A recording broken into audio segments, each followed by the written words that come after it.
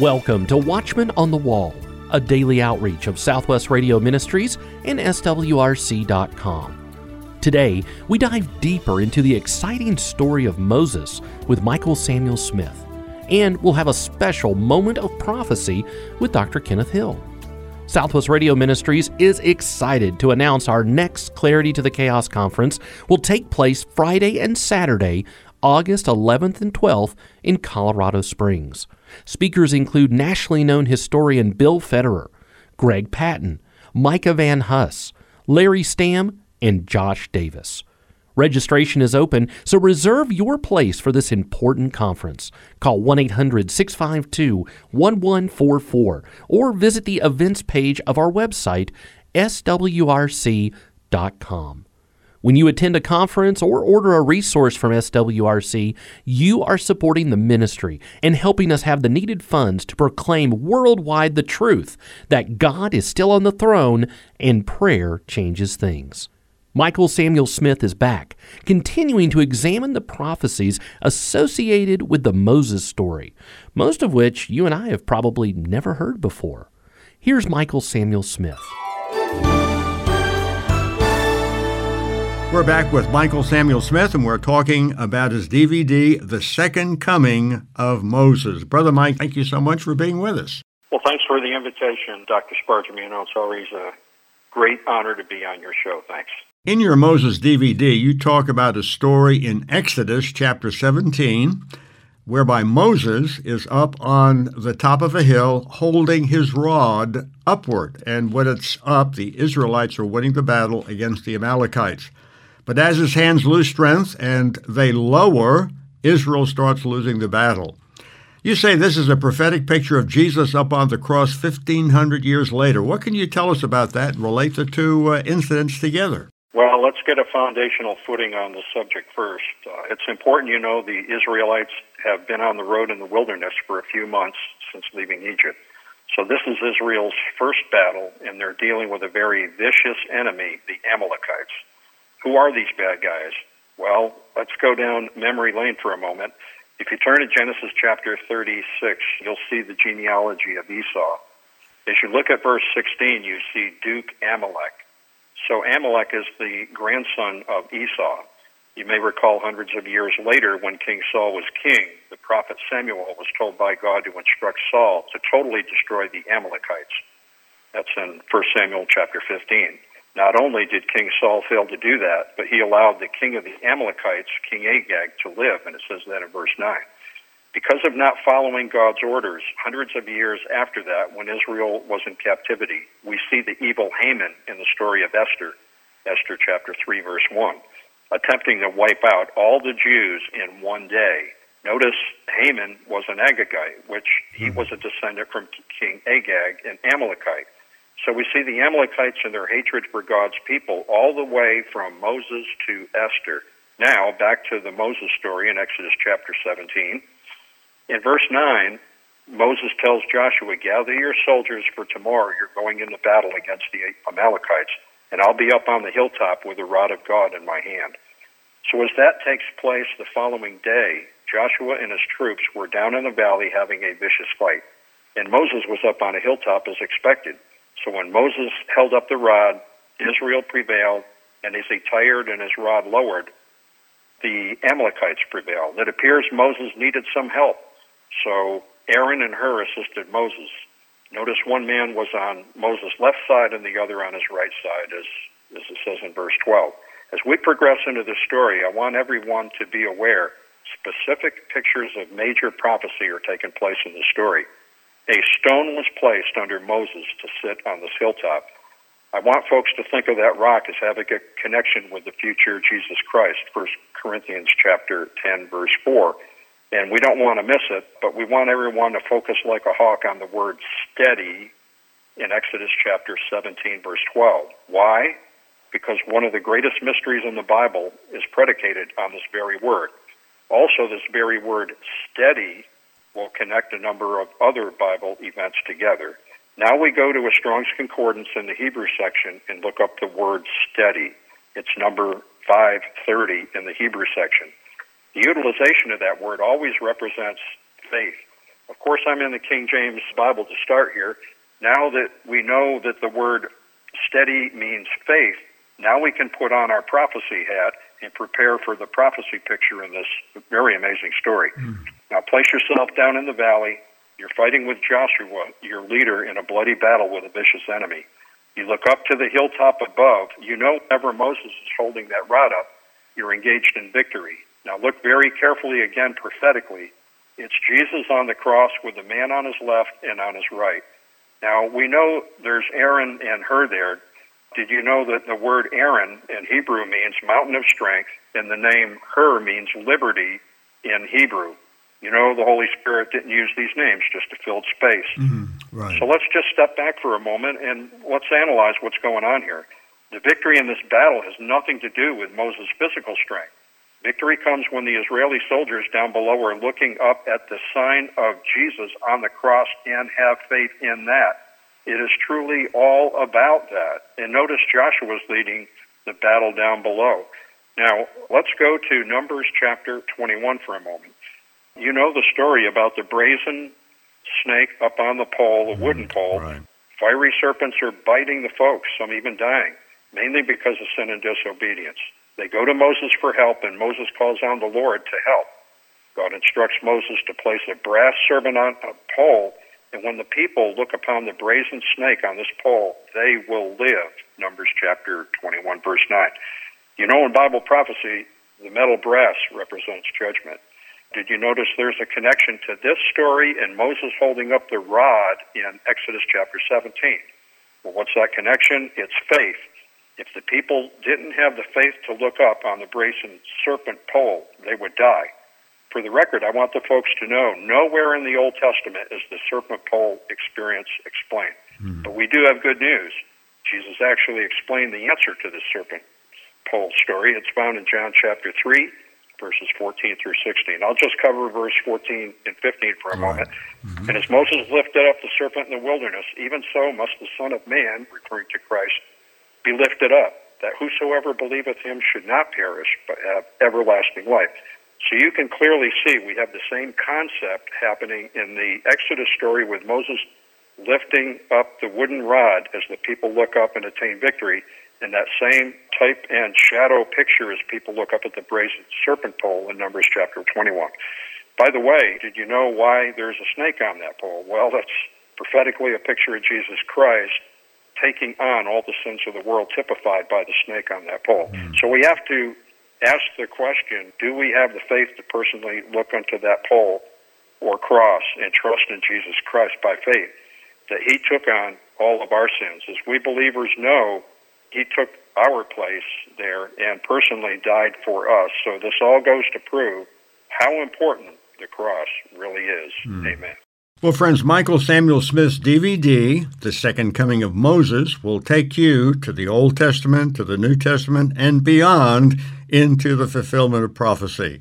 This is a 1 hour and 42-minute DVD with dozens of color shots that will make the account come real. Our toll-free number is 1-800-652-1144. Just ask for The Second Coming of Moses. Brother Mike, I know many of us have never heard this before, but you say in your film the rapture is clearly depicted in one of the Moses stories. So if you don't mind, take a moment and explain that for us. Well, as we move forward in Exodus chapter 24, let's look at verses 16 and 18. In verse 16 it says, "And the glory of the Lord abode upon Mount Sinai, and the cloud covered it 6 days. And on the seventh day he called unto Moses out of the midst of the cloud." And in Exodus chapter 24, verse 18, it states, "And Moses went into the midst of the cloud." Now, when we look at 2 Peter 3 and 8, that sometimes gives us a prophetic clue, meaning a day is like 1,000 years. So in Exodus chapter 24 story, Moses went up into the cloud after 6 days was complete, meaning prophetically, after 6,000 years, Moses was raptured up into the cloud. This story also corresponds to Matthew chapter 17, verses 1 through 3, where it says, "And after 6 days, Jesus was transfigured." Of course, it's talking about Jesus being with Moses and Elijah in that vision. Now, according to Matthew chapter 17, verse 9, of course, this is a vision Peter, James, and John were witnessing. Now, we know it's about 6,000 years from Adam and Eve to now. Is this prophecy in Exodus chapter 24 showing us we go up in a cloud after 6,000 years? We believe it can be, possibly. We are also of the opinion God shows us prophecy through numbers. And when multiplied by the Jubilee number 50, it oftentimes can give us a prophetic answer. Here's an example. When Genesis chapter 6, verse 3 says, "My spirit shall not always strive with man, for that he is also flesh, yet his days shall be 120 years. So 50 times 120 years is 6,000 years. Here's another one. Moses lived until he was 120 years old. Well, 50 times 120 is 6,000. And he was in good health when the Lord took his life. Another example, when Moses arrives in Egypt to confront the evil Pharaoh, he is 80 years old. 80 times 50 is 4,000. And here's a connection to Jesus. When Jesus shows up as a baby in Egypt, it's about 4,000 years after Adam and Eve. So we do believe the rapture story is embedded with Moses going up in the cloud after 6 days to Mount Sinai. So after 6,000 years, we too may be going up into a cloud. And are we ready for that journey? Well, we should be looking any day for that now. Amen. Amen. Amen. We need to be realizing that the situation is critical. These are very, very apocalyptic times, to say the least, and I appreciate the warning and the reminder. You also stated in your DVD you believe the marriage supper of the Lamb concept is clearly shown in another Moses event. Can you share some thoughts on this and share some scriptures to back that up? You know, Pastor Larry, this is the strangest story that I've ever heard concerning Moses and his stories. There really is a type and shadow story in Exodus here that depicts the marriage supper of the Lamb with Moses in it. So here we go. If folks go to Exodus chapter 24, verses 9 through 11. Now, I want to keep it simple. I'm going to paraphrase this story to keep it short. But after burnt and peace offerings were made, and Moses sprinkled the blood on the people, we see in Exodus chapter 24, verse 9, Moses, Aaron, Nadab, and Abihu, plus the 70 elders of Israel, all went up to the mountain, referring to Mount Sinai, where they all saw and met with God, and the Lord's feet were on a throne made of sapphire stone, as mentioned in verse number 10. And in Exodus 24, verse 11, it tells us they saw God and did eat and drink. I wonder how many folks ever heard that in their Sunday school class. I would tend to think that's a big deal. And as the 70 elders of Israel being there too, the number 70 in the Bible always has a connection to Israel. So they're all there having a feast with God. Now our opinion is the Lord there is none other than the Lord Jesus Christ, pre-incarnate, the future Lamb of God. I don't know about you, Pastor Larry, but it sure looks like a type and shadow marriage supper of the Lamb to me. And after we go up into the cloud, I believe a meal will be awaiting us too, and what a meal that will be. Amen. Amen. Well, we certainly have a bright and wonderful future, all because of what Jesus did on Calvary's cross. In your film about Moses, Brother Mike, you discuss two different rock stories en route to the Promised Land. You claim there is a parallel between Moses and Jesus 1,500 years later. Can you tell us about that, and how did you come to that conclusion? Well, as the Israelites now find themselves in the wilderness of sin, they come to the place in the desert called Rephidim. This took place a few months after leaving Egypt. This is the same place they will end up fighting the Amalekites. But the people are also murmuring against Moses, and they're running out of water. This story is found in Exodus chapter 17. We will call this rock story number 1. So Moses goes before the Lord and says they're in dire need of water, and the people are threatening to stone even Moses. The Lord instructs Moses to gather the elders, and along with his rod, Moses is instructed to smite the rock, and as he does so, water comes forth enough to refresh the people and their livestock. Now we're going to proceed to rock story number 2. Somewhere between 38 to 40 years in the wilderness, the Israelites find themselves at Kadesh. Once again, there was no water for the congregation, and the people gathered themselves against Moses and Aaron. We are now in Numbers chapter 20. Many years earlier in Exodus chapter 17, verse 6, you may remember earlier when faced with a similar situation in rock story number 1, God told Moses to smite the rock for water to come out, and he did, of course, do that. However, in rock story number 2, God instructs both Moses and Aaron in Numbers chapter 20, verse 8, to only speak to the rock for water to come forth. Well, Moses ends up losing his temper and becomes exceedingly wroth against the people.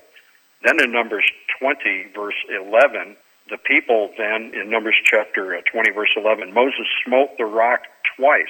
Right. There's good and bad news here. The water does come forth to quench the thirst of the people. However, because Moses disobeyed God's instructions, God told Moses he and Aaron will not be permitted to enter the promised land.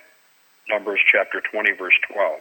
You see, Aaron could have rebuked Moses for his actions, but did nothing, and he too will be judged for this. You might say, why would God be so judgmental towards Moses and Aaron? After all, Moses served God 120 years and is close to entering the promised land. In one respect, it doesn't seem fair, but I think it's time we step back and prophetically analyze the story. You see, there are two major prophecies going on in these two rock stories, and there are connections with the future Messiah, Jesus Christ, at work here too. In rock story number 1, where Moses is instructed to smite the rock, this type and shadow event represents Jesus' first coming, where he would be smitten during Passion Week. In rock story number 2, where Moses was instructed to only speak to the rock, this story represents Jesus' second coming at the future, at the second advent. This time he is coming with all power and glory to bring restoration to planet Earth. Wow. Now you know why the rock is to only be spoken to and not smited. Well, Brother Mike, how can you equate Christ to an inanimate object like a stone or a rock? Well, it's because in 1 Corinthians chapter 10, verse 4, it says, and did all drink the same spiritual drink, for they drank of that spiritual rock that followed them, and that rock was Christ. We need to take the time to really study that out as it connects with this Moses story. We all should be getting thirsty by now, and may our cups runneth over. Amen. Amen to that. The Word of God, when you study it, and I'm speaking about you specifically, there are things there that you come up with, and when you look, they are there. And no person put that there. The Holy Spirit did. All Scripture is, of course, given by inspiration of God. It's God-breathed, and it's given for our profit, for our edification, for our admonition. If we need that, we sometimes need a course correction because we're drifting, and the Word of God is so wonderful. But looking through the lens of your DVD teaching, you state that there is a story in Exodus chapter 19 that gives us a glimpse of the approximate timeline of the return of Christ in our future and parallels the church age. Well, this is a story about a covenant with God, and the Lord wants personally to meet with the Israelites. So in Exodus chapter 19, it begins with the third month. Israel now arrived at Mount Horeb, the holy mountain of God. Moses now ascends up to the mountain and meets with God. So God explains his covenant to Israel through Moses, but God is wanting to know if the congregation is going to accept his law, and sends Moses back down to get a response. Now, in Exodus chapter 19, verse 8, Israel gave their word they would abide by God's law and statutes. The Lord now wants to show himself to the people and gives 10 rules or conditions the people must agree to for God to show himself. Those 10 conditions are listed in Exodus chapter 19, verses 10 through 13. Moses is also told by God to set up a border around the mountain, not to be crossed by the people. The people will also be required to sanctify themselves for 2 days by washing themselves in their clothes. Husbands and wives must also refrain from any intimate contact, and it says that in Exodus chapter 19, verse 17. You see, the lesson here is you don't approach God just any old way. Now, I realize there will be differences of opinion about this, but my personal opinion is there appears to be a prophetic profile revealing the rapture of the future church will follow in short order after 2 days or 2,000 years when the church age expires. It also states in the text, this meeting with the people would take place on the third day in the morning. And I often wonder if that's implying at the fourth watch. Well, my hypothesis as I end this is all of this is after 2 days or 2,000 years could correspond to the end of the church age. And the third day equates to the 1,000-year kingdom. And that's when God will actually be here with us. Right. Well, what a wonderful story. Praise God. Well, thank you, Brother Mike, for 2 great shows and for your ministry. Really appreciate you. Well, thanks for having me on. Yes, friends, you can get your own copy of The Second Coming of Moses, 1-800-652-1144. Just give us a call and ask for The Second Coming of Moses. The full 2-day conversation on Moses with Michael Samuel Smith is available on CD. Simply call 1-800-652-1144. That's 1-800-652-1144. Let me encourage you today to dive deeper into the exciting story of Moses with Michael Samuel Smith's brand new DVD, The Second Coming of Moses. In this DVD, you'll be amazed at how many prophecies are associated with the Moses story. For example, did you know that the rapture and the marriage supper of the Lamb are both in the Moses narrative? The Second Coming of Moses is a great educational resource for the entire family. Order your copy of The Second Coming of Moses today when you call 1-800-652-1144. That's 1-800-652-1144. Ministry President Dr. Kenneth Hill joins us now with today's Moment of Prophecy. Thank you for letting me come and be a part of your day today. It is my pleasure to do so, and it is indeed a privilege. Thank you. My name is Kenneth Hill. I serve as president of Southwest Radio Church Ministries, and it keeps me busy on a daily basis. It's an important job in reality, and yet it's one that I certainly can never take lightly.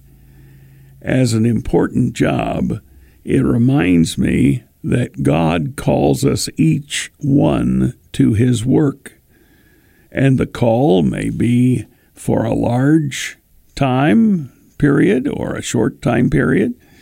It can be for a specific task area, or it could be something that's in general. It's to be done.